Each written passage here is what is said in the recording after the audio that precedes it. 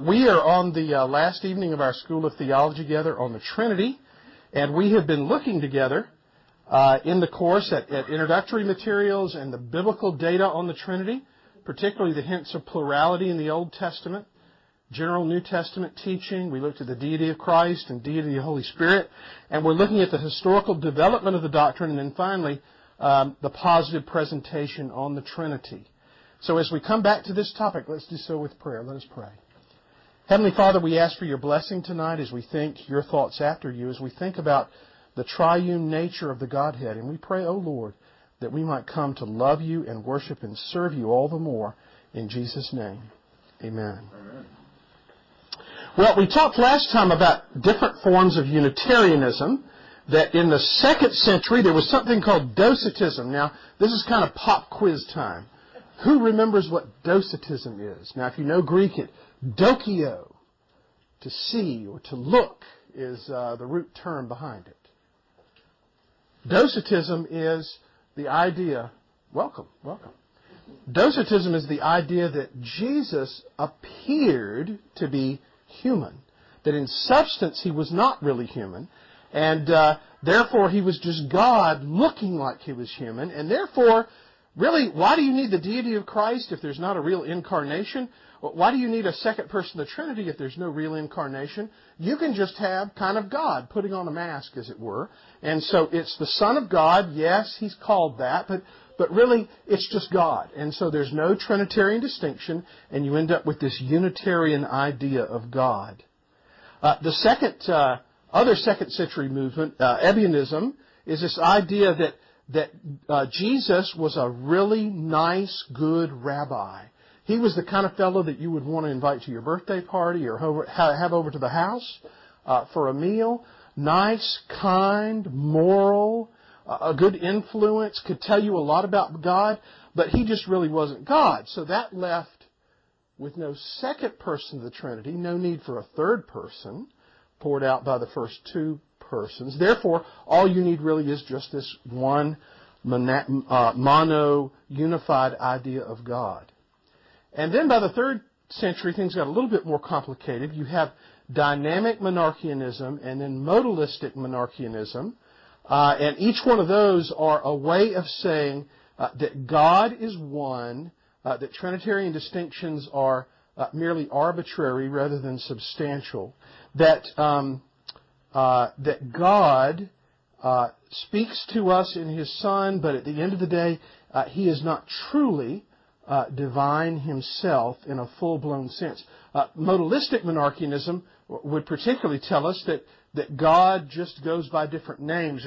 And you do have, down to this day, in some of the extreme Pentecostal oneness circles, the idea that the Old Testament was the era of the Father and the New Testament is the era of the Son, and today we're in the era of the Spirit. And so the names for God kind of become banner headlines for different periods of time, and it's all just the one God who's working. And then the polytheistic system, which is the opposite extreme. Instead of there being one God, you end up with many gods, multiple gods. One of those, the historic one, is Arianism, which is the idea that Jesus is kind of a lesser God. There's God, Jehovah God, and then there's Jesus Christ, who is a God with a small g. He is someone who among the created order is at the top of the heap. But he is still created rather than being divine. And so they would have gone around chanting, there was a time when he was not. There was a time when Jesus, when the Son of God, when the second person of the Trinity was not. And therefore, there is no real Trinity. There's Jehovah God, who's one, and Jesus, who's this high creature, but yet he's not truly God. He's above the angels. He's the first born of creation, or the first order of creation, but he himself is not deity. And you can have kind of a semi-Arian position where, well, he's so much like God, but he's sort of like God. He's not absolutely just like God. He's not of the same substance, not sharing of the same nature. He's just an approximation, a lesser approximation of what Jehovah God is like. And that can sound very Trinitarian. You can, with great emphasis, use the names Father, Son, and Holy Spirit, but he's put on a lesser level. And then tritheism is the idea that God is three chaps, three fellows. Like you got, we've got three people sitting right here. And you just give the one the name Father, and one the name Son, and one the name Holy Spirit. And you say, well, what do they have that really makes them deity? Well, they all possess divinity. Well, what makes them different? Well, they're three different persons. And there's not the unity of being and fellowship of being that there is in Orthodox Trinitarianism.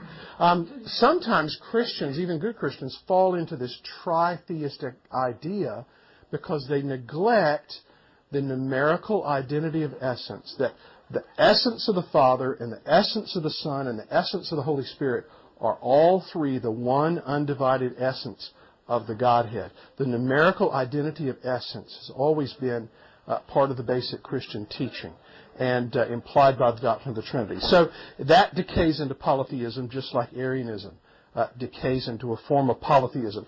In Arianism, you get the one Jehovah God, and then you get this panoply, potentially, of kind of gods with little g's. Arianism today continues on. Its kissing cousin or continuation is in the form of the Jehovah's Witness movement. And tritheism, at its worst, really, is expressed in the Mormon religion, where you have God viewed as three persons, each having not only an incorporeal nature, but also a corporeal nature. And so God the Father is a separate human being who's ascended to some higher level of being versus the Son versus the Holy Spirit. And so polytheism and Unitarianism are two extreme opposite ends of the spectrum that are not in keeping with Trinitarian doctrine. We noted that Docetism has Neoplatonic and Gnostic roots, and that there was biblical witness that pointed to, if you reject the incarnation of the Son, as it says in 2 John in verse 7 and following, that you've rejected the gospel and you're not saved. And then the adoptionistic heresy was a Jewish sect. The emphasis on Jesus as a man, Galatians counters it. And we have modern liberal heretics like Adolf von Harnack who embrace that position. With regard to Unitarianism, you have a monarchianism, adoptionistic idea that Jesus was a nice fellow and that God somehow filled him with His Spirit and made him His own. And so Jesus becomes the Christ rather than just being it. He's under the influence of the dynamic or the power or the Holy Spirit the Spirit of God in some lesser sense. And there you oftentimes get great confusion between the Holy Spirit or the Spirit of God on the one hand and the Spirit of man. And this was particularly a problem in Germany in the end of the 19th century and the beginning of the 20th century, this kind of rebirth of the idea of adoptionism, that God had adopted a human man as His Son. His person was human rather than being divine, and He was just given great power. Usually they would identify that as happening at His baptism when He was brought into sonship. The Unitarian idea is one that's been taught down through the ages. Theodius of Byzantium, Paul of Samosata, who's Bishop of Antioch, they emphasized the humanity of Jesus and so left His divinity, faded into the background. And modern Unitarian movement is very much like this. The modalistic monarchianists, patripassionists, they believe that the Father and the Son and the Holy Spirit are distinctions which are not foundational, and therefore we could just as easily say that the Father died on the cross as we could say the Son died on the cross or the Spirit died on the cross. That the distinction between the three persons begins to get lost in some basic sense. So you have deity that presents itself under different names, but in substance or in reality, the three persons are not really three. They're all just one. And there's some other folks, Noetius of Smyrna, who was opposed by Hippolytus, Praxius in the 3rd century, who taught similar things that Tertullian opposed. In other words, it's not just in the recent years in the mainline churches that you've had these kinds of heresies grow up. They have grown up down through the generations.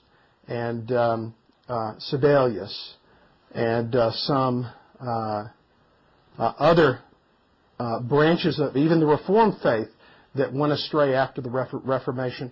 The most frequently encountered group in academic circles are process theologians who end up teaching that God is evolving in His understanding and He is growing in some sense, and therefore He really is less than God in Himself and is on a great adventure to learn more. But He goes by different names, sometimes Father, sometimes Son, sometimes Holy Spirit.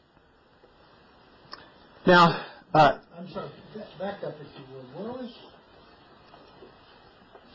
Where was this happening? You said Egypt and Libya in the northern section of Africa. You had a very strong. You had Alexandria there. You had a strong desert monastic movement that was there.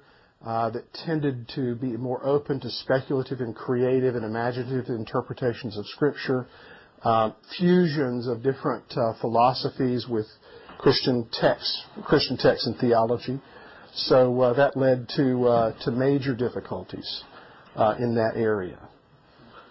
The Arian heresy was opposed by Athanasius, his great work Contra Arianis, and also in the Nicene Creed. So the church did finally come together and condemn this idea and put an emphasis on the fact that God, the Son, shared exactly the same substance as the Father, rather than sharing a similar substance to the Father. Ousia, or ousios, describing being in Greek, and the front half, either homo or homoi, just the little I, just that little extra vowel indicated not exactly like, but just kind of similar to. So is Jesus similar to the Father in His divinity, or is He exactly like the Father? Is He really divine as the Father is divine? Is He just like the Father in His divinity, or is He kind of somewhat like Him? And you know, when you add the word somewhat to a sentence about identity, then that gives a lot of room. For example, you do not tell your child, I want you to somewhat clean your place, or your plate.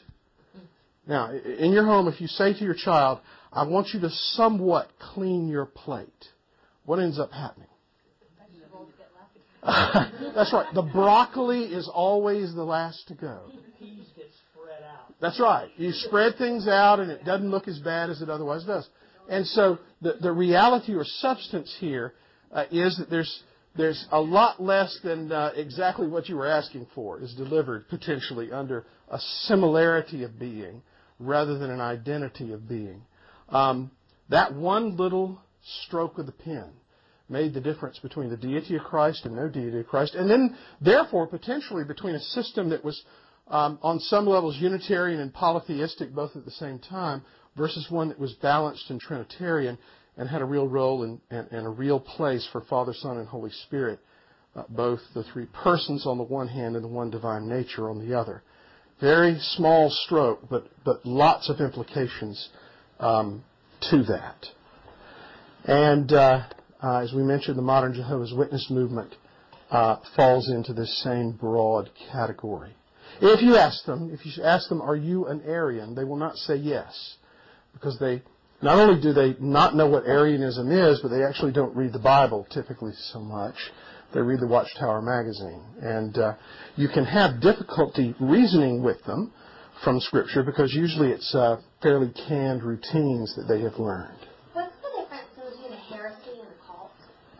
That's an interesting question. You know, the word cult is historically a term that emphasizes that hostility against the church, hostility against the Christian faith, and I think in the 20th century particularly took on overtones of sneaking around and seeking to fool and capture people. Is that a decent sociological definition, Bob? I don't know if that's fair, but there's the motive and intention of the person is brought into question. It's not just they have different beliefs. They can overlap, right? I mean, you could have a cult that is heretical. That's right. That's right. You sometimes have Christian groups that are cultish in the way they operate, isolated. They're not open to the wider body of Christ. There's not an understanding of orthodoxy broad enough to include anyone but themselves. I can remember being at a meeting of the at Rutherford House of the Scottish Evangelical Society, and there was a conference on eschatology, and all these papers being given about the second coming of Christ, and the particular issue they were examining was the doctrine of hell. And it had been a very discouraging weekend because one person after another had gone up to give a paper that in effect said, I got a new way to explain our way around hell that'll make us much more popular with the academic circles in the country. You're sitting there going, oh my.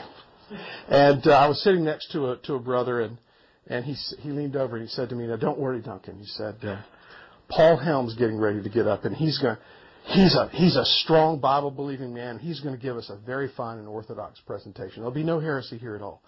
And he got up and gave a speculative paper about the possibility that maybe soul sleep is what happens in hell, and so you go to hell, but you fairly quickly fall asleep and it doesn't bother you so much. And so after it was all over, they asked, are there any questions? And this brother leaned over and he said, now, Duncan, I'm beginning to have my doubts about your orthodoxy. Because the great hope had, it was all speculative. I don't think he himself believed it, but it was to get a discussion started, and boy, did he start one.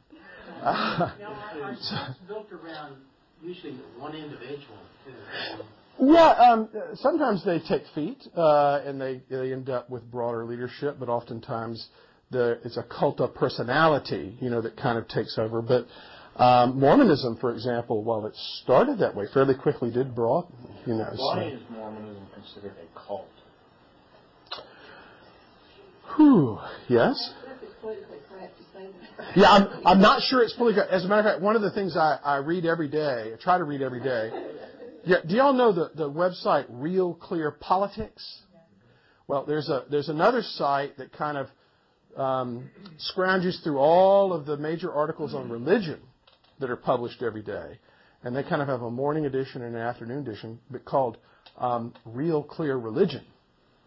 It's a sister site, so to speak, and you can tell that every day in every there must be a Jewish selection, there must be a Roman Catholic selection, there must be a Protestant liberal selection, there must be a Protestant evangelical selection, and then you've got kind of the other category of Buddhist, Hindu, world religion thing that's thrown in. But now, always, there's one or more than one Mormon article there, and it's about Mormonism, but oftentimes by Mormons. I think it was today I read that a Mormon saying to other Mormons how helpful in understanding Mormon doctrine C.S. Lewis's book The Great Divorce is, because even though there seemed to be no historical evidence that he had read the Book of Mormon before he wrote that book, that there were certain lines of theological continuity between part of what he imagined in that book and Mormon doctrine. And, you get about halfway through the article and you say, okay, now is this really written for Mormons, or are you just doing this so that the rest of us will read it and think that Mormonism and C.S. Lewis kind of line up with each other? And, of course, there are always parallels that can be found. Somebody can be Rastafarian, and I can say I can point out some lines of continuity, between a Rastafarian, theologically, somebody who believes that Haile Selassie was the reincarnation of Jesus, or the Son of God, and traditional Christianity. You can always find some parallel, just to pick on one. Yes? Have you read the new John MacArthur book, Strange Fire? I'm familiar. That was secondhand through some friends, but I have not read it myself. It just came in the mail today. It was hot off the presses last week. Oh, wow. Yeah. Oh, interesting. Well, you need to read that and let us know what to think. Yeah, I know it created quite a little controversy. So, yeah. We never answered why Mormonism. Yeah. Originally, Mormonism was built around Brigham Young, Smith, and then Brigham Young, and they sought isolation from in Utah in the desert. Is it possible to have a cult, make a transition, or make a group make a transition from kind of being cult status to mainline, kind of status? I think we've had that in this country previously. What now? That was the Mormon Boys Choir. Well, it's I think the Mormon Tabernacle Choir didn't hurt, because we. To me, the best way to approach them is by pointing out that they are heretics versus a cult. I mean, at least it seems more scholarly, palatable, whatever you want to put on it. It's not as an offensive way to rebut their statements. Yeah, I in dealing with Mormon friends and coworkers and that kind of thing before, I've tried to point out that the fundamental difference is that they're polytheistic in their worldview, which is fundamentally different than a more integrated Trinitarian view, and is not to be confused with the kind of view that in Islam, the Mohammedan view, to use the old term, of the one undifferentiated monad of God. That's unity in the extreme, and Mormonism is diversity in the extreme. Now the difficulty with both of those extreme systems is that they can head in a lot of different directions. It can be developed in a number of different directions, some more objectionable than others, but Mormonism also has the added protection that it is not highly theologically driven.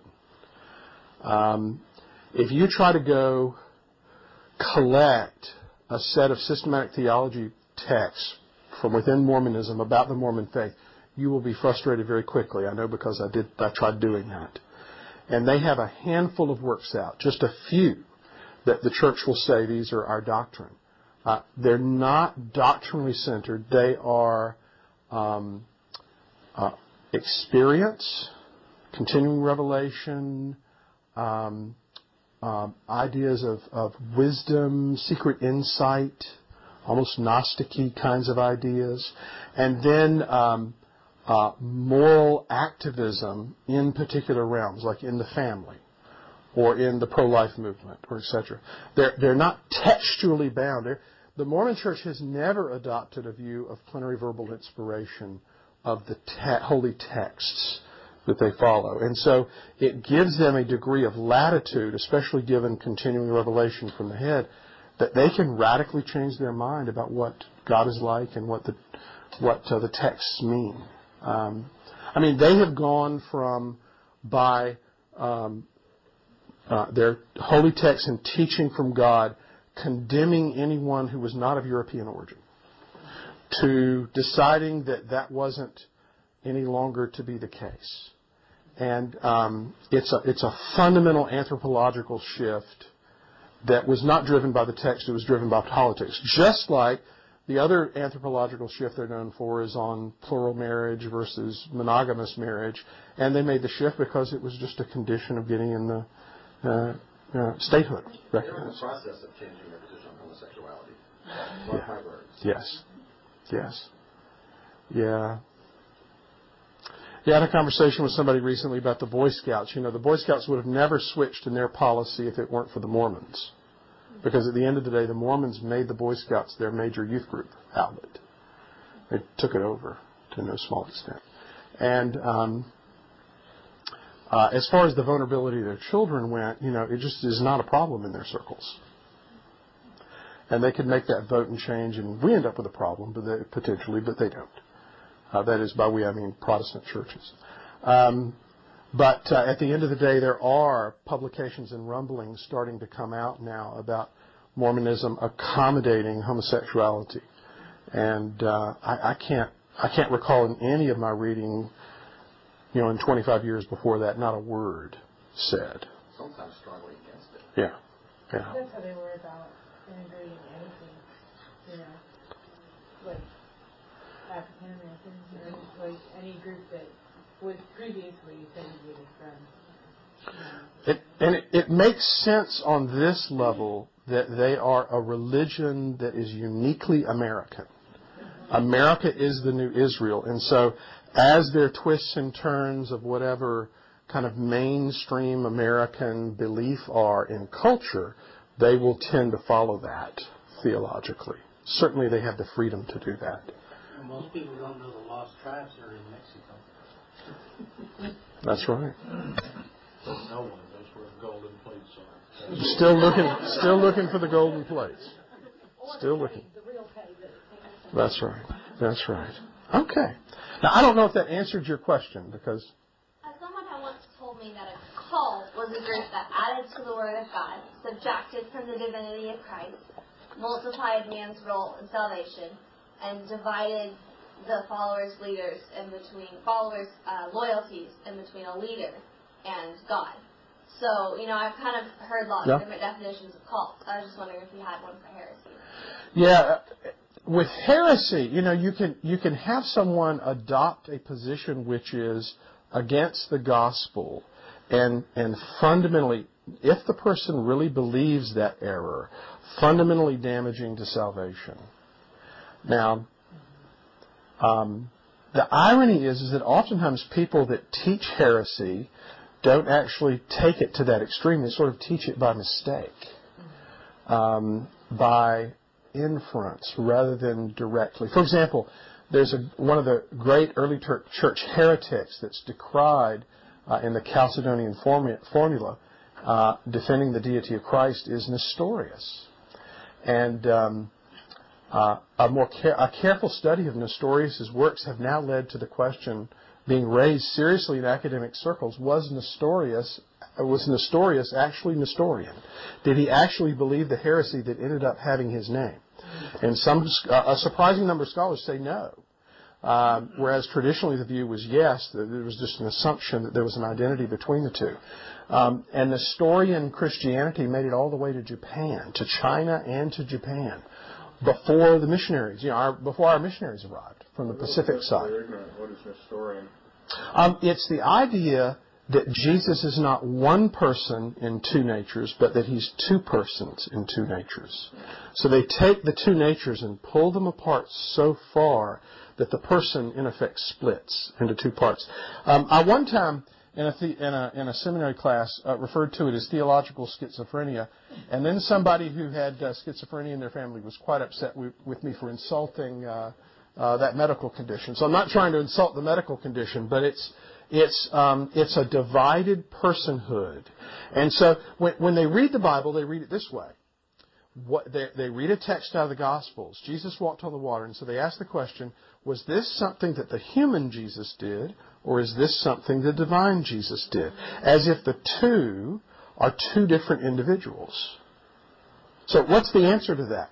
When Jesus walked on the water, was it the human Jesus doing that, or the divine Jesus doing that?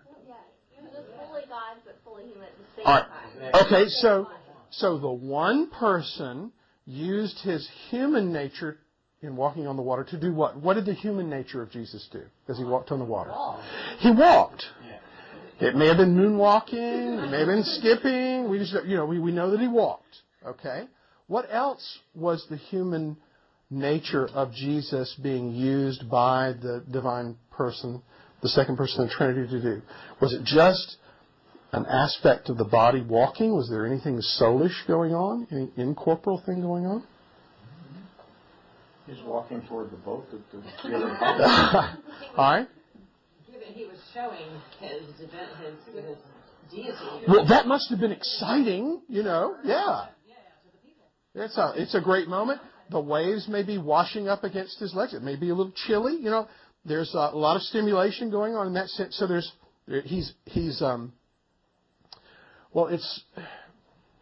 which restaurant is it they ask you if you want this fully engaged or not? Or is that Emerald? Firehouse Subs. Yes, they say, now, do you want this fully engaged? And that means they got all these little goodies they can put on the sandwich. In the same way, the full humanity of Jesus is fully engaged in everything he does, walking on the water, the corporal and incorporeal. His mind is involved, human mind is involved, his human emotions are involved, and he's speaking, he's walking, etc. Now, how is his divinity involved in walking on the water? Oh, the not sinking part. Yes. And And it's, and you end up with a very interesting theological argument. Okay, now hold on. What holds him up from sinking in the water? Is it the activity of the divine Son of God, the second person of the Trinity himself? Or is it the work of the Holy Spirit? It's a great miracle. What about the Father? Couldn't he be doing it too? Well, and not only probably, because at the end of the day, every work of the Trinity externally, every opus ad extra, we say in Latin, the external work that you do, that God does, involves all three persons. So you have the Father, the Son, and the Holy Spirit all working and cooperating in that activity. Because the essence of the deity is one. Yes, because they have a basic unity in the divine nature. They all share that one numerical identity of essence. Yeah. Very good. Okay. I know you want to get on. I have just one more quick. You may indeed, brother. When it comes to a heresy, to be a heresy, it has to start from true faith, right? So you can't have like a Hindu heresy, or if you do, it separates from Hinduism. So Right. to be a heresy, it must have started within Christianity. Not all cults do. And then grows off in a bizarre direction. Yeah. Yeah, David Koresh, I don't think, was a great Methodist before he became. Yeah. Yeah. Okay. Hey, Duncan, could I ask for a little clarity on one? Yes. If you have, so I don't know the exact word you use, but basically, if there's a heresy and you really believe it, your salvation is jeopardized. You didn't use jeopardized. You used diminished or impacted. Yeah. Sorry, Jim. I think you said damaging. Damage. So could you clarify what damaging means? Yeah. Let me. How it doesn't become works based if I have to get everything right in order to have salvation. Right. I mean, at the end of the day, there are things that are essential to the Christian faith, and there are things that are not essential. Like, for example, whether human nature is made up of 2 parts or 3 parts. That can be a profoundly important theological dispute. Somebody can adopt one position or the other, and there'll be lots of implications throughout the rest of their thinking. But at the end of the day, the Bible is not so repeatedly clear on that issue that it's ever been identified as foundational to Christianity. The same thing would not be true of the deity of Christ. It has been understood in the life of the church experientially, but also in theological reflection, that if you don't believe in the deity of Christ, then you don't have an atonement that is full and sufficient for anyone, and you would therefore be left lost in your sin and your misery.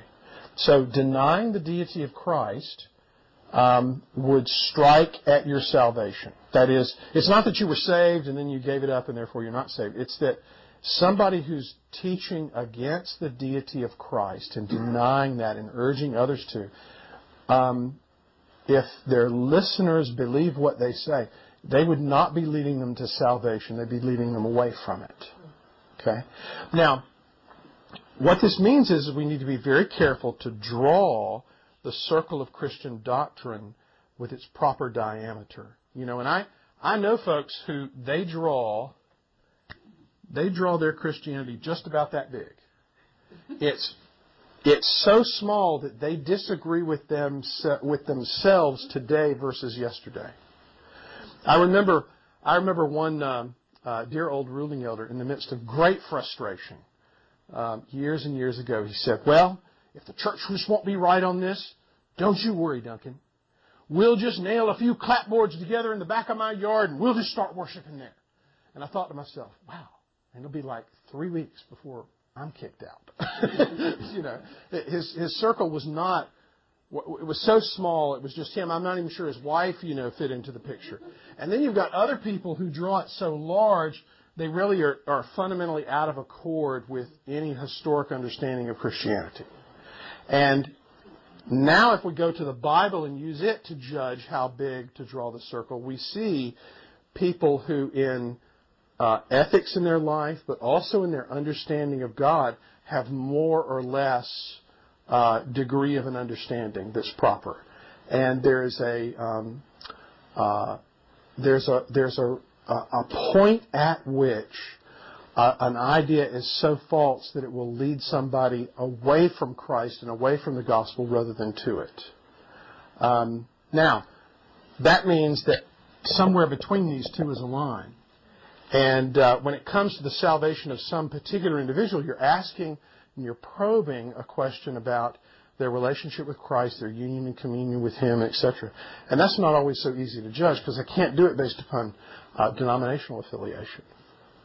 I do know some folks that are so narrow that they get angry, and somebody who's an Arminian, they immediately call them a Pelagianist, and then they immediately call them a heretic, and they're non-Christian. And is that a heresy?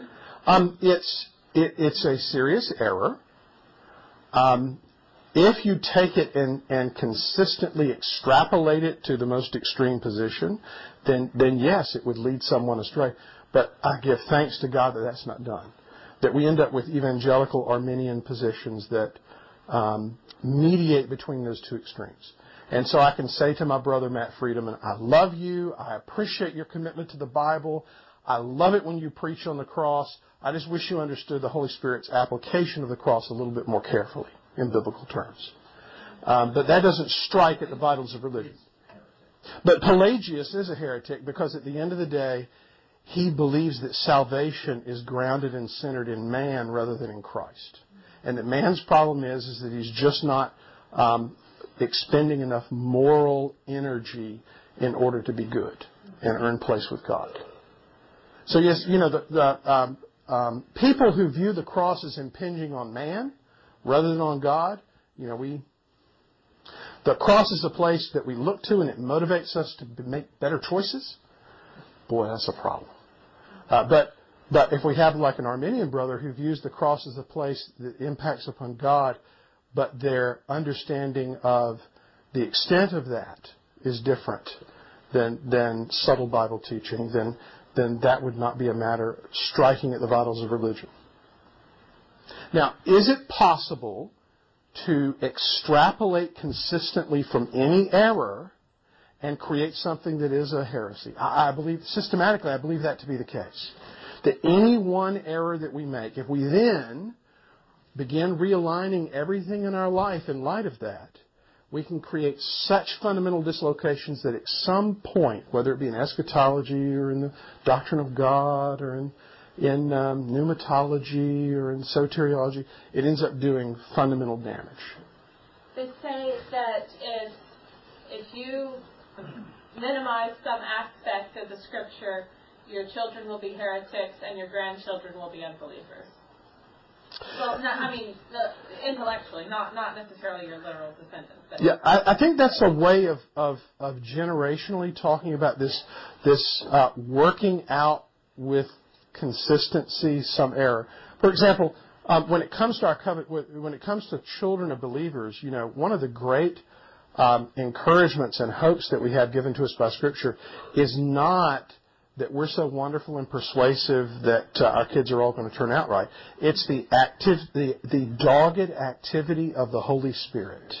As God works along the lines of His promises, His covenantal promises to us, to our children and to our grandchildren, to 1,000 generations.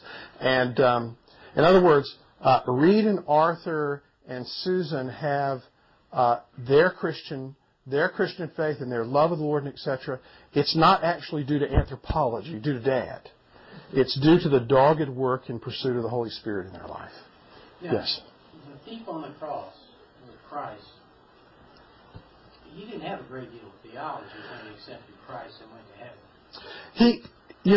The text doesn't give us a great deal of information about him. He does seem to have some understanding of the, if we call it broadly, the Judeo-Christian tradition. Yeah, something of the Jewish religious understanding. He had some concept of God. He seemed to recognize in Christ, look to Him as one who was not a sinner like they were. So I think there's implied there in the text a certain degree of knowledge. It's not like this, but it's also not that he knew nothing. Yes, and there are other interesting questions that we would have to ask, like, wow, where do people get held before their crucifixion? I mean, did these guys all three end up on Calvary and they didn't know anything about each other, had never seen each other, or were they held in the same facility? There's a lot of unanswered questions there. A lot of room for historical possibilities of interaction, before. But good question. Good question. All right, we need to take a break, and then we'll come back. Thank you all for your patience.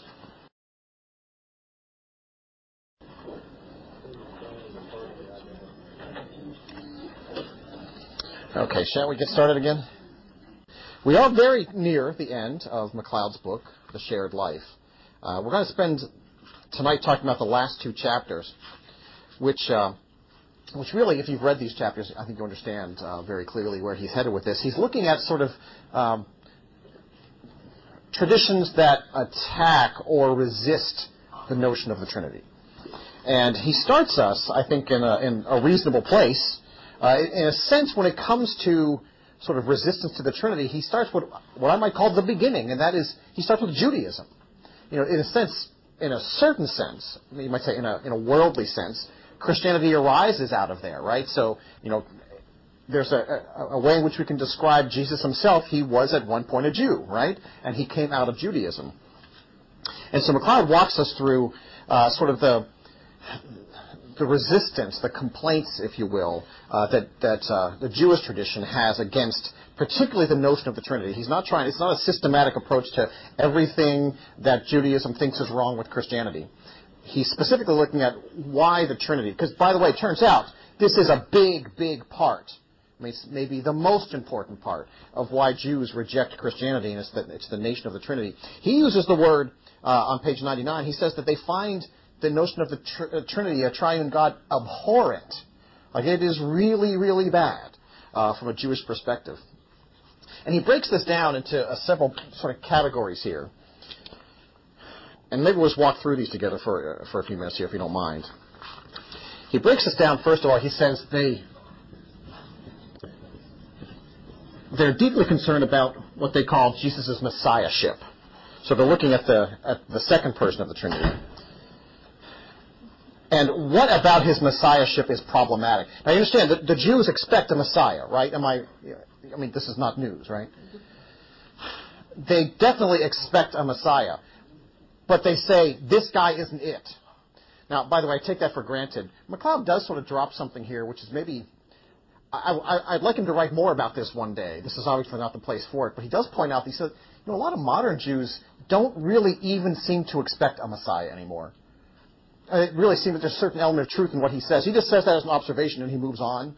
But that is probably worth exploring, but not us and not him in this book. But there is some truth in that. And so if that's the case, then, well, gee, how do you present Jesus then? Look, he fulfills the prophecy, and we gave up on that. So that is problematic. But he points to a couple of things related to this claim that Jesus is the Messiah. He says, well, the mode of his death. He says Jews complain about that. That's a problem. What would be so bad about the manner of Jesus' death? Why would that be a problem for a Jew? Everyone who's hanged on the tree is cursed. Yeah, they hone in on that point. He's cursed. Particularly, as Scripture say, it says it's in Deuteronomy 21, he is cursed by God. So, from their point of view, if you're hung on a tree, if you're crucified, if you hang on that cross, you are cursed by God. You couldn't then be God's Messiah. You're cursed by God. I think all of us here, I don't need to explain it to you, right? Most of you probably accept the divinity of Jesus Christ, I'm imagining. And you probably think he's the Messiah. So I probably don't have to explain it to you, but to a Jew, they don't see this as, they don't see the possibility. In fact, I'll go further. They don't see the necessity. He had to be cursed in order to deliver us from our sins, right? He had to take that on. If he didn't, then he is no Messiah. But that's not how they see a Messiah. Messiah is not somebody who's going to necessarily deliver us from sin. He's going to deliver us from worldly servitude, from all sorts of maybe political problems. He'll have a ministry, but it's not the huge, divine, the earth-changing ministry that we associate with Jesus Christ. So they point to the manner of his death as sort of proof that he can't be the Messiah. Again, it's very sad because it misses the point of what the Messiah is. On page 101, if you want to, playing along at home, the very last paragraph, he says, in effect, he says, the early Christians, even Christians ever since, We're boasting about what, according to the Jews, they ought to be ashamed of. So you think about just how does, for example, how does Paul present Jesus Christ? How does Peter present Christ at the Sermon of Pentecost, right? This Jesus that you crucified, I mean, he leads with that. He was put on that cross. Paul does the same thing. We do the same thing. I wonder if that's why I think Paul said so emphatically, I came preaching Christ and him crucified. And him crucified, right. What the Jew sees as the problem is actually the core of salvation, right? He had to be crucified, but the Jew doesn't see it that way. That's right. Exactly. No, exactly. That implies that there were those who thought maybe it was shameful, right? And that would be, for the most part, it was the Jews around him who see that as this is shame. Paul says, no, there's nothing to be ashamed of. This is our deliverance. I don't know if you've ever thought about like this. I'll bet, I'm not going to ask for a demonstration, but I'll bet at least a few of you maybe even wear sometimes a cross, maybe around your neck, maybe as an adornment. But if you ever think about the implications of that, the cross is it's an implement of execution. Right? It would not be too different from us wearing like a little miniature electric chair around our necks in our culture, right? So, but that is the point. I mean, that's exactly McLeod's point. We almost have to embrace that as Christians. It is that execution. It is that death. It is that shameful death, as it were, that is necessary for our salvation. Anything less, and he's really not the Messiah at all. But according to McLeod, he's right, that the Jew does not see it that way. And misses that substantially. He says there's another issue that Jews have when they come to Jesus, and that has to do with, he says they balk at him being the world's Messiah. And this actually it's pretty simple, but it's also just tragic. They see the Messiah as delivering them. Like he will come and deliver the Jews. He's not going to deliver the world. Now, I think, again, all of us probably understand that is really a misunderstanding of Scripture. Even the Old Testament, forget the New Testament, not that you should, but even if you just look at the Old Testament, I think we can read that now, especially knowing who Jesus is, we can read that pretty clearly to point to a Messiah, a deliverer for all tribes, all peoples, right? But that's not how the Jews of Jesus' day, or even many contemporary Jews see it. They see it as he is our Messiah. So this claim that he's going to deliver, he's going to make disciples of all the nations, that's not our Messiah. That's not the one we're talking about. So that's proof that he's not the Messiah that we're expecting. And so we deny, again, the Jews say, we deny that he is, in fact, some divine entity, part of the Godhead. He couldn't be the second person of the Trinity if this were the case. And related to this, McLeod says they looked for a political restoration.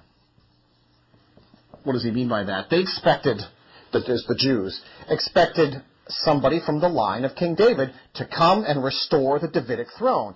Very literally. Like there should be a castle with a throne in it and a guy sitting on it who comes from the line of David, and now he'll have a scepter, and he's going to point at people, and his will be done, and he will be better than the Romans were at it.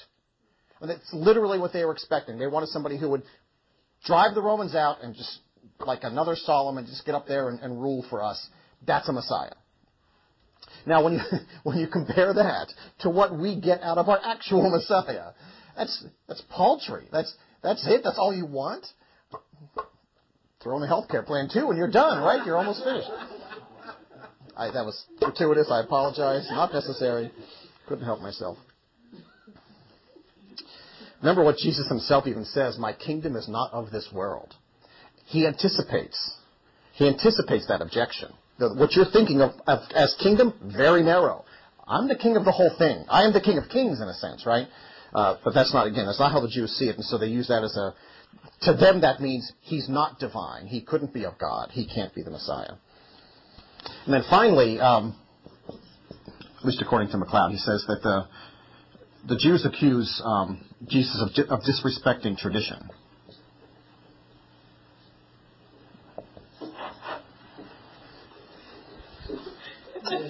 Disrespect, huh? There you go. It's an abbreviation for nothing. They see him as, again, kind of just blitzing right over top of these important Jewish traditions.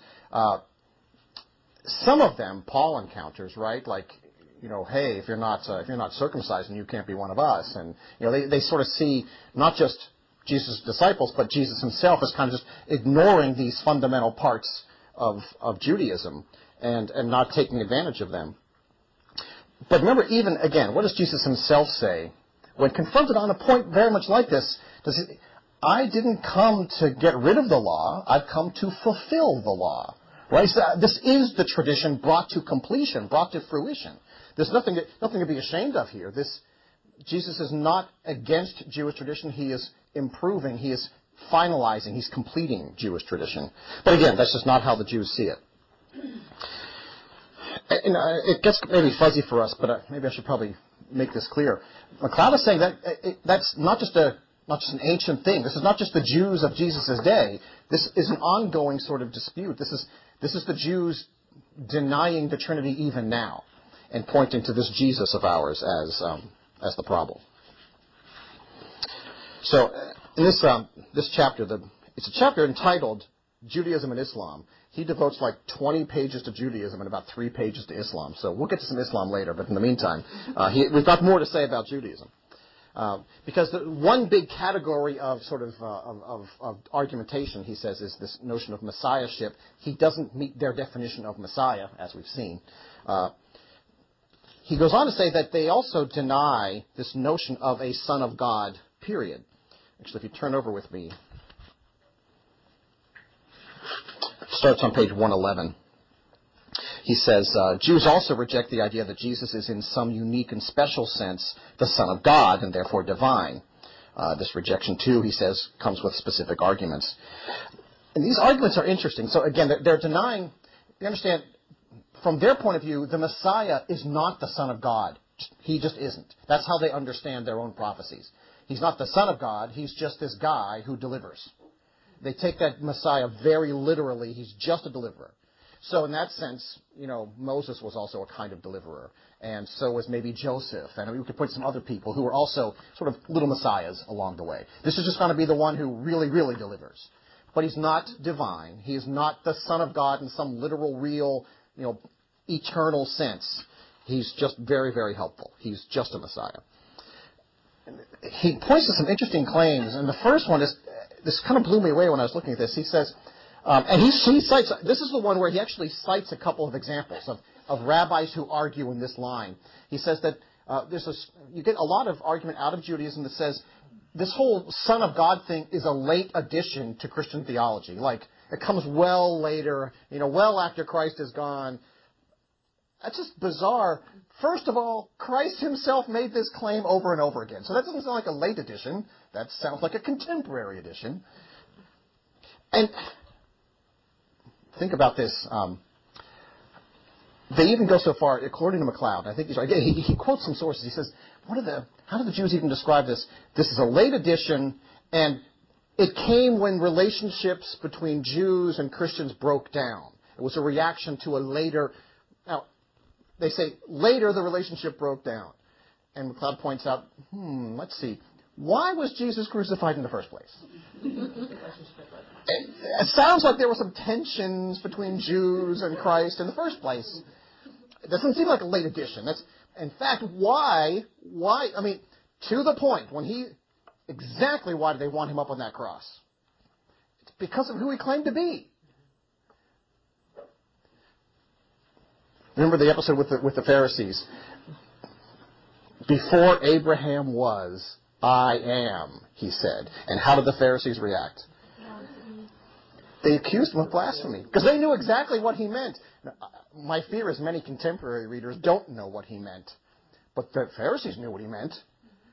He was claiming, not later, at the moment, he was claiming to be God. So to say that this is some after the fact kind of asterisk that, Paul's disciples added to the argument is really nonsensical. It's common throughout the New Testament, and it's common in Jesus' own ministry. Turn with me if you would, if you have the book. If you don't have it, you can, I guess, sit quietly. Over on page 114.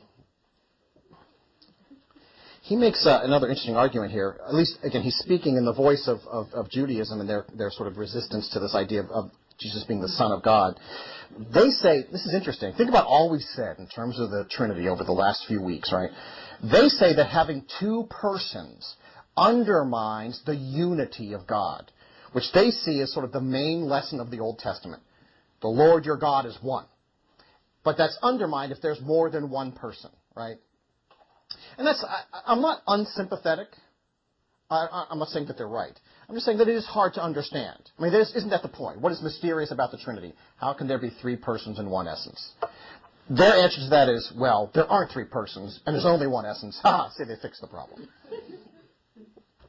Look at what MacLeod says here. He says, surely, I'm looking at the second paragraph from the top of the page, surely the answer to this is that we must take our idea of the unity of God from His Word, not from our own a priori notions. A priori sort of means before the fact, like the assumptions we bring to the argument. He's essentially saying, MacLeod, is that we need to be careful not to think of unity the way we think of unity. We should look at what does God mean by unity.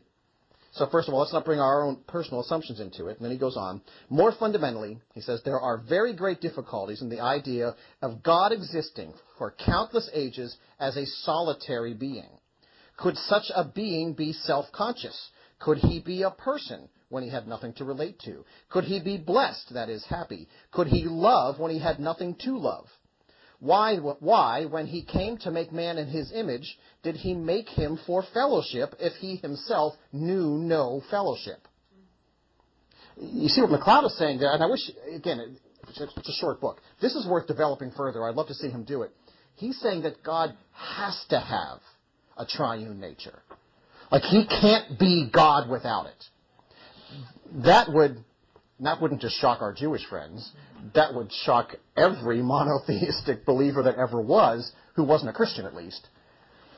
That God must have a triune nature. That he couldn't be simply a monadic God. That is, a God of just one person and just one essence, because he would be, in a sense, limited.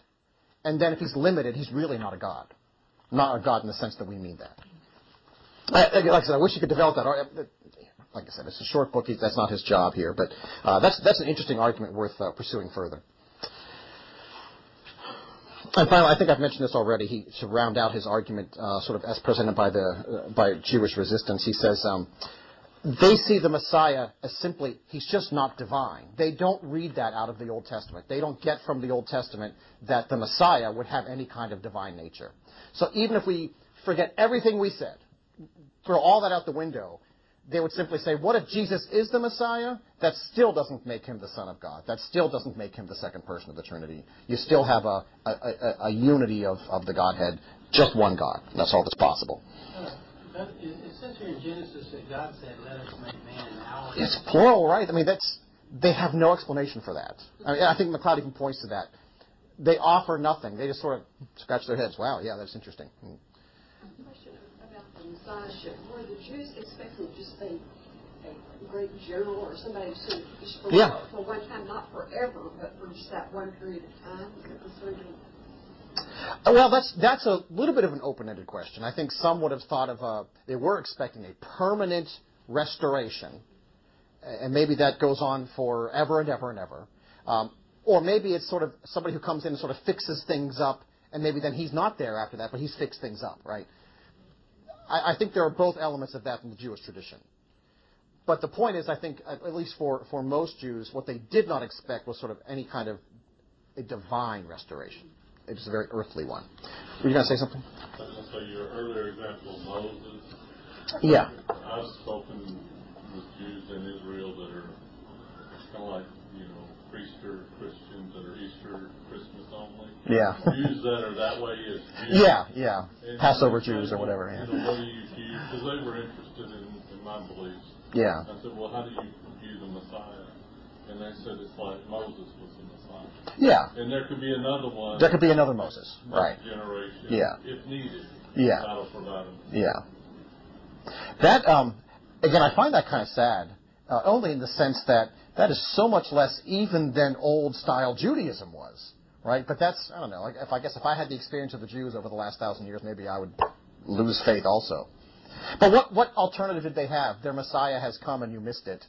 It's hard to keep hoping after that. There is a sect, though, in Israel today of a guy who is the Messiah that died like maybe 15 years, 20 years ago now. And they think that he's it. It's in New York or somewhere. Oh, wow. How disappointing.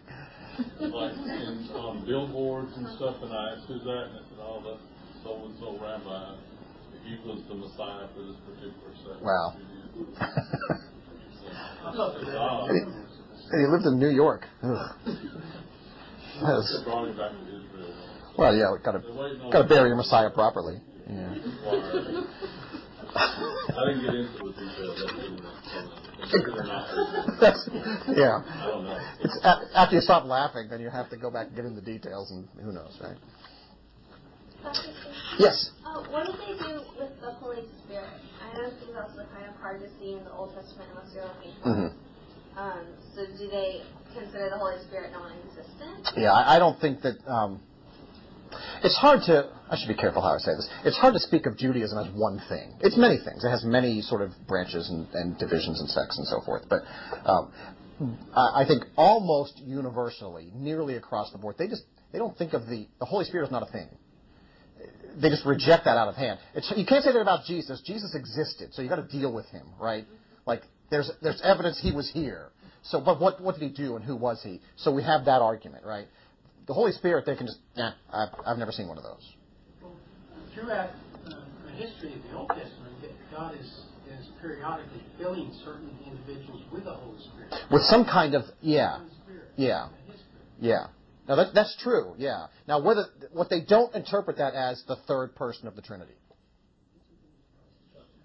Yeah. So I asked that question too to the small group.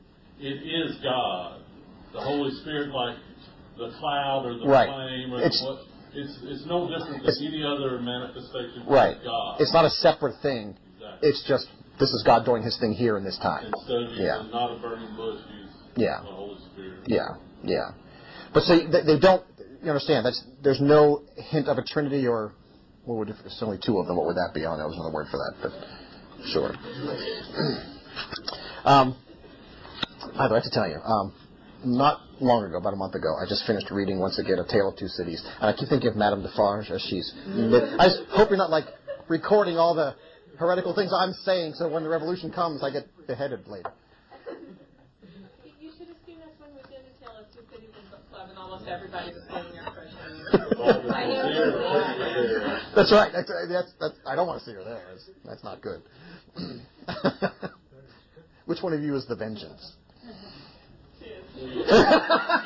Well, you've already figured it out. That's good in a bad way. Let me just quickly run through three others. He talks about Islam, Mormonism, and Jehovah's Witnesses. These, by the way, are not the only cults that are out there, right? These are ones that he picks because they have a direct attack on the Trinity itself. So there's lots of other errors you can look at, but these ones he looks at in particular. He points out, first of all, about Islam. He says, Islam actually has a fairly high view of Jesus. He's actually a very important prophet in the Islamic tradition. He's not Muhammad, but he's not far behind him. He ranks pretty high in their sort of pantheon of prophets. But obviously, to them, he is not... First of all, they don't see a triune God at all. Allah, which, as you know, is just the Arabic word for God, so don't be confused. Allah he doesn't have three persons. He doesn't have one essence. It's just Allah. He just is. He's just one thing. Is the Arabic word for gods? No, it's singular. Yeah, God. Yeah. There probably is a plural word. I don't know what it is. Probably a derivation of Allah. He points out, though, he's absolutely right. Even a little bit about Islam. You probably encountered this before. They see kind of a progressive revelation. So they look at the Bible as the inspired Word of God, but it's not without error, and it's not complete. So there had to be more revelation beyond it. So the Old Testament revealed some sort of darkly, maybe not quite right on all of its points, but then came the New Testament that revealed a little bit more and gets a little clearer. But then comes the Quran, and now it's really clear. And so, unlike for us, we don't say that about... Now, actually, there are some, I think, denominations that do run the risk of saying what I'm about to say we don't say. We don't say the New Testament sort of cancels the Old Testament, right? I just said it a little while ago. What did Jesus say? I didn't come to get rid of the law. I came to fulfill the law. The Old Testament, still, that's God's law. Yes, that is all true. It doesn't become untrue because the New Testament was written. But the Islamic religion does see subsequent revelation canceling out previous revelation. So the New Testament does kind of cancel the Old, and the Quran cancels everything. And so anything that you see about, for example, because they have to deal with it, right? There are plenty of examples of the Trinity, as we've seen, in the New Testament. Well, how do they get around that? Because the Quran trumps it. Right, so there was a time when the best thing going was the New Testament. That's the most accurate thing, but that time is over. We have a new, more accurate thing. So whatever you think you know about the Trinity, forget it, read the Quran, and you'll see that there's just one God, and there's no Trinity, and Jesus is not his son, just a handy prophet to have around. So then they must not believe that the Bible was written by a divine God that can't make mistakes. I'm not saying it's consistent, but yes. And why would we then think that, the Quran really is, will there be some future thing that cancels even the Quran maybe, right? I mean, there's no answer for this, except that, if you're going to have a false religion, you got to deal with what came before it, right? So that's how they handled it.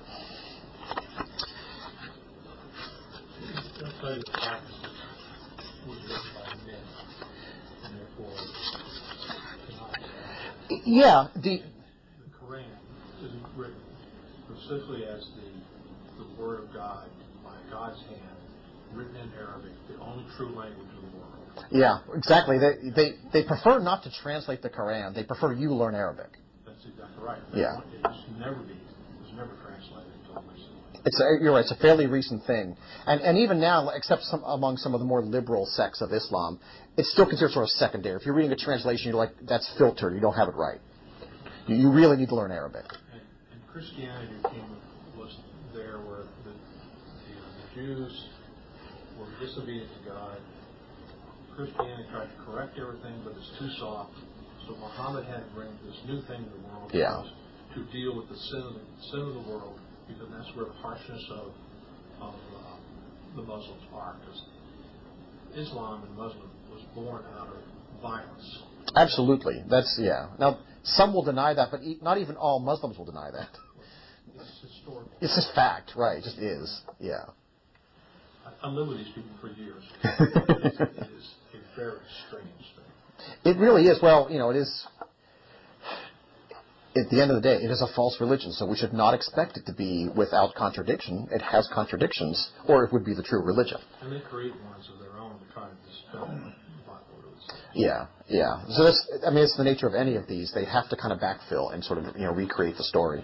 Which, just, if you ever talk to a Muslim, even for a little bit, it doesn't take long for them to get to the argument where they accuse us of being polytheists. And actually, I love this. If you get a chance, if you haven't read it, go back and read the last 2 or 3 pages of this chapter 7. He deals with this question: how is it that it became a universal assumption among Muslims that Christians are polytheists? He makes it very clear because Muhammad had a very wrong understanding of what Christianity was. Like he knew some Christians, but they were on the heretical end of Christianity. And so what he thought, it's a complete straw man argument. He not attacks in a sense, but the Quran is very harsh against this notion of polytheism with an eye towards Christians. But it was just wrong. It's not what Christians thought. It's not what we think now. It's not what they thought then. It's clear he had a very sort of jaded, sort of tainted idea of what Christianity was. So this attack on Christianity as a polytheistic religion is completely misguided. In fact, and he quotes it in here, one of the surahs of the Quran refers to the false notion of the Trinity, the God the Father, Mary, and their Son, like that's the Trinity. I'm not familiar with this Trinity, in fact. So the point simply being that, it is. How did Mary get in there? She was. Exactly. There's a lot of space in between, right? Yeah, that's right. Work that all out later. We need to go here, but let me just say a couple of quick things about the final chapter on both Mormonism and Jehovah's Witnesses. He points out, and we talked about this, Dr. Rankin referred to it earlier, he does point out that In a sense, I mean, you could look at Mormonism as a heresy that develops out of Christianity. I mean, most Mormons, again, you talk to them for 10 minutes, it becomes pretty clear. They think of themselves as Christians. My wife was not here in this town, in another town. She was in a homeschooling co-op, and there was a Mormon family that joined this co-op. And they were having a discussion in a group, and some people made some, I don't know how it all went down, but this woman came to my wife later, and she said, sometimes when I'm here, these people make me feel like I'm not a Christian. Right, exactly. You're not, but that's not how they see themselves. They really do, in a certain sense. If by Christian you mean sort of, I think Jesus is a great guy and has some interesting things to say, well, I guess then they're Christians. But if you mean by Christian, you believe Jesus Christ is the Son of God and died for our sins and was resurrected and sits at the right hand of the Father and is the second person of the Trinity, well, they don't believe that at all. So there are aspects of Christianity that are the foundation of Mormonism, but they add so much more to it, and they deny important things. So it really does sort of have a heretical origin, but has branched so far away from that despite the fact that Mormons often refer to themselves as Christians, it doesn't make it so at all, or even close. I forget who it was who asked the question. Is there some kind of line that divides sort of heresy, and we break faith, and those people are not Christians, and just sort of error? And Dr. Rankin's response was a great one. The Arminian is a brother who's just wrong about something. The Pelagian, the heretic, is a person who is going to hell, and there's a big difference between those two things. Mormon, way on the other side, right? They reject Jesus' divinity, in the sense that we mean that in the New Testament. So they are sort of, they're way off base. There's a great line or two in here, which I'll read just one little quick passage here and then move on. On page 125, he says, Brigham Young once declared that the body of Christ was begotten of the Virgin by Adam after the same manner as the tabernacles, that is the word that's sort of like bodies, of Cain, Abel, and the rest of the sons and daughters of Adam and Eve. Joseph Smith and James Talmage attempted to deliver Mormonism from this embarrassment. He didn't come from... Christ was not begotten of the Virgin by Adam. I don't know if that was unclear, but let me make that point clear. So he's saying that Joseph Smith and others tried to deliver Mormonism from this embarrassment, but succeeded only in making matters worse. According to the former, this is a quote from Smith, "Our Father in heaven is the Father of Jesus Christ, both in spirit and in flesh." And according to the latter, Talmage, Christ is, quote, "the offspring of a mortal mother and of an immortal or resurrected and glorified Father." Do you see how muddled that is? That doesn't even make sense. And that's them trying to fix the problem. This is Brigham Young came after Joseph Smith. No, they were contemporaries. They were alive at the same time. Yeah. Were? Yeah.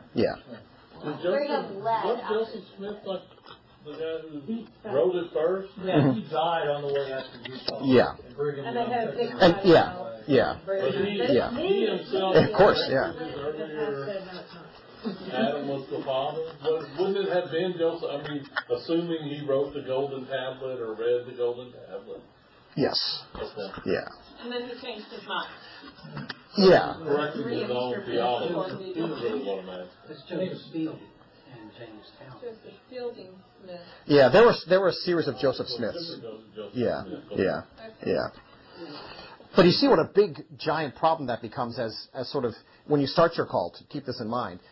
When you make your errors, then when we fix the errors, I mean, how do you begin to, unless you come back to the true faith, you just end up making the matters worse and more complicated and more, I love that passage because it just shows how just muddy and ridiculous all that becomes.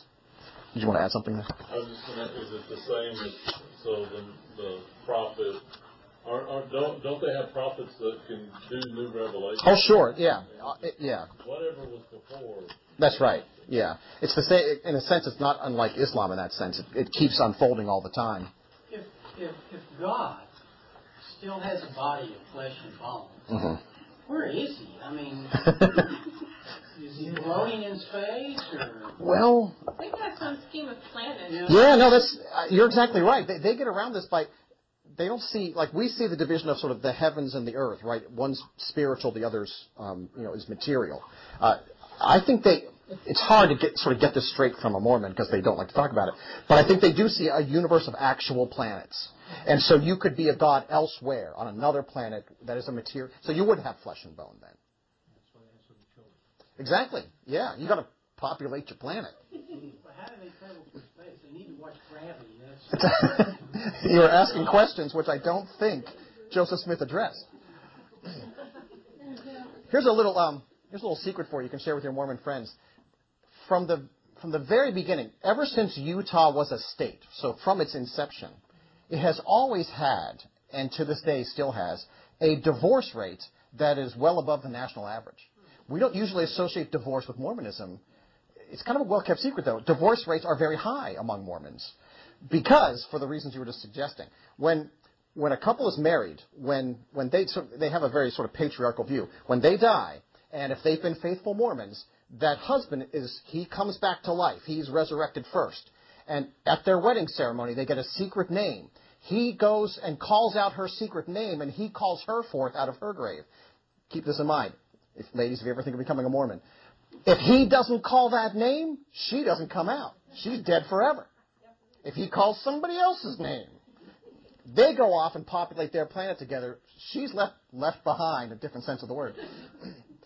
And there's nothing she can do about it. So men are often tempted to trade in the one they have for another one because they'd rather populate their planet with her. Yeah, if this one was not good enough for eternity, I figured it out after a few years. That's right. What's 30 years on Earth compared to eternity on your new planet? You wouldn't want to listen to her nagging for the rest of us. That's right, exactly. She goes on and on, yeah. Imagine 10,000 years of that. But that's not just it's not a joke, it's an actual reality. There's a very high incentive to divorce among Mormons. We should probably stop here. We're actually out of time. And actually, I once promised Pastor Fred that I wouldn't go past 8:30, so apparently I lie. Let's close in a word of prayer, though, for my salvation, maybe. Heavenly Father, we are grateful for the opportunity to study together, to look into your word, and to understand more of your character, of your divinity, and especially, Lord, as we've now talked about the Trinity, Lord, it's a mystery, no doubt, but it also is a mystery that is of great encouragement to us. And so we ask, Lord, that you would help us to understand better, and more importantly, to be moved in gratitude to love you as we ought and to serve you as we ought, and to know that we serve a great God who transcends even our understanding. And so, Father, we pray that you would bless us, that you would send us out with an extra blessing tonight. In Jesus' name, amen. Hey, thank you all very much. It's been a great term.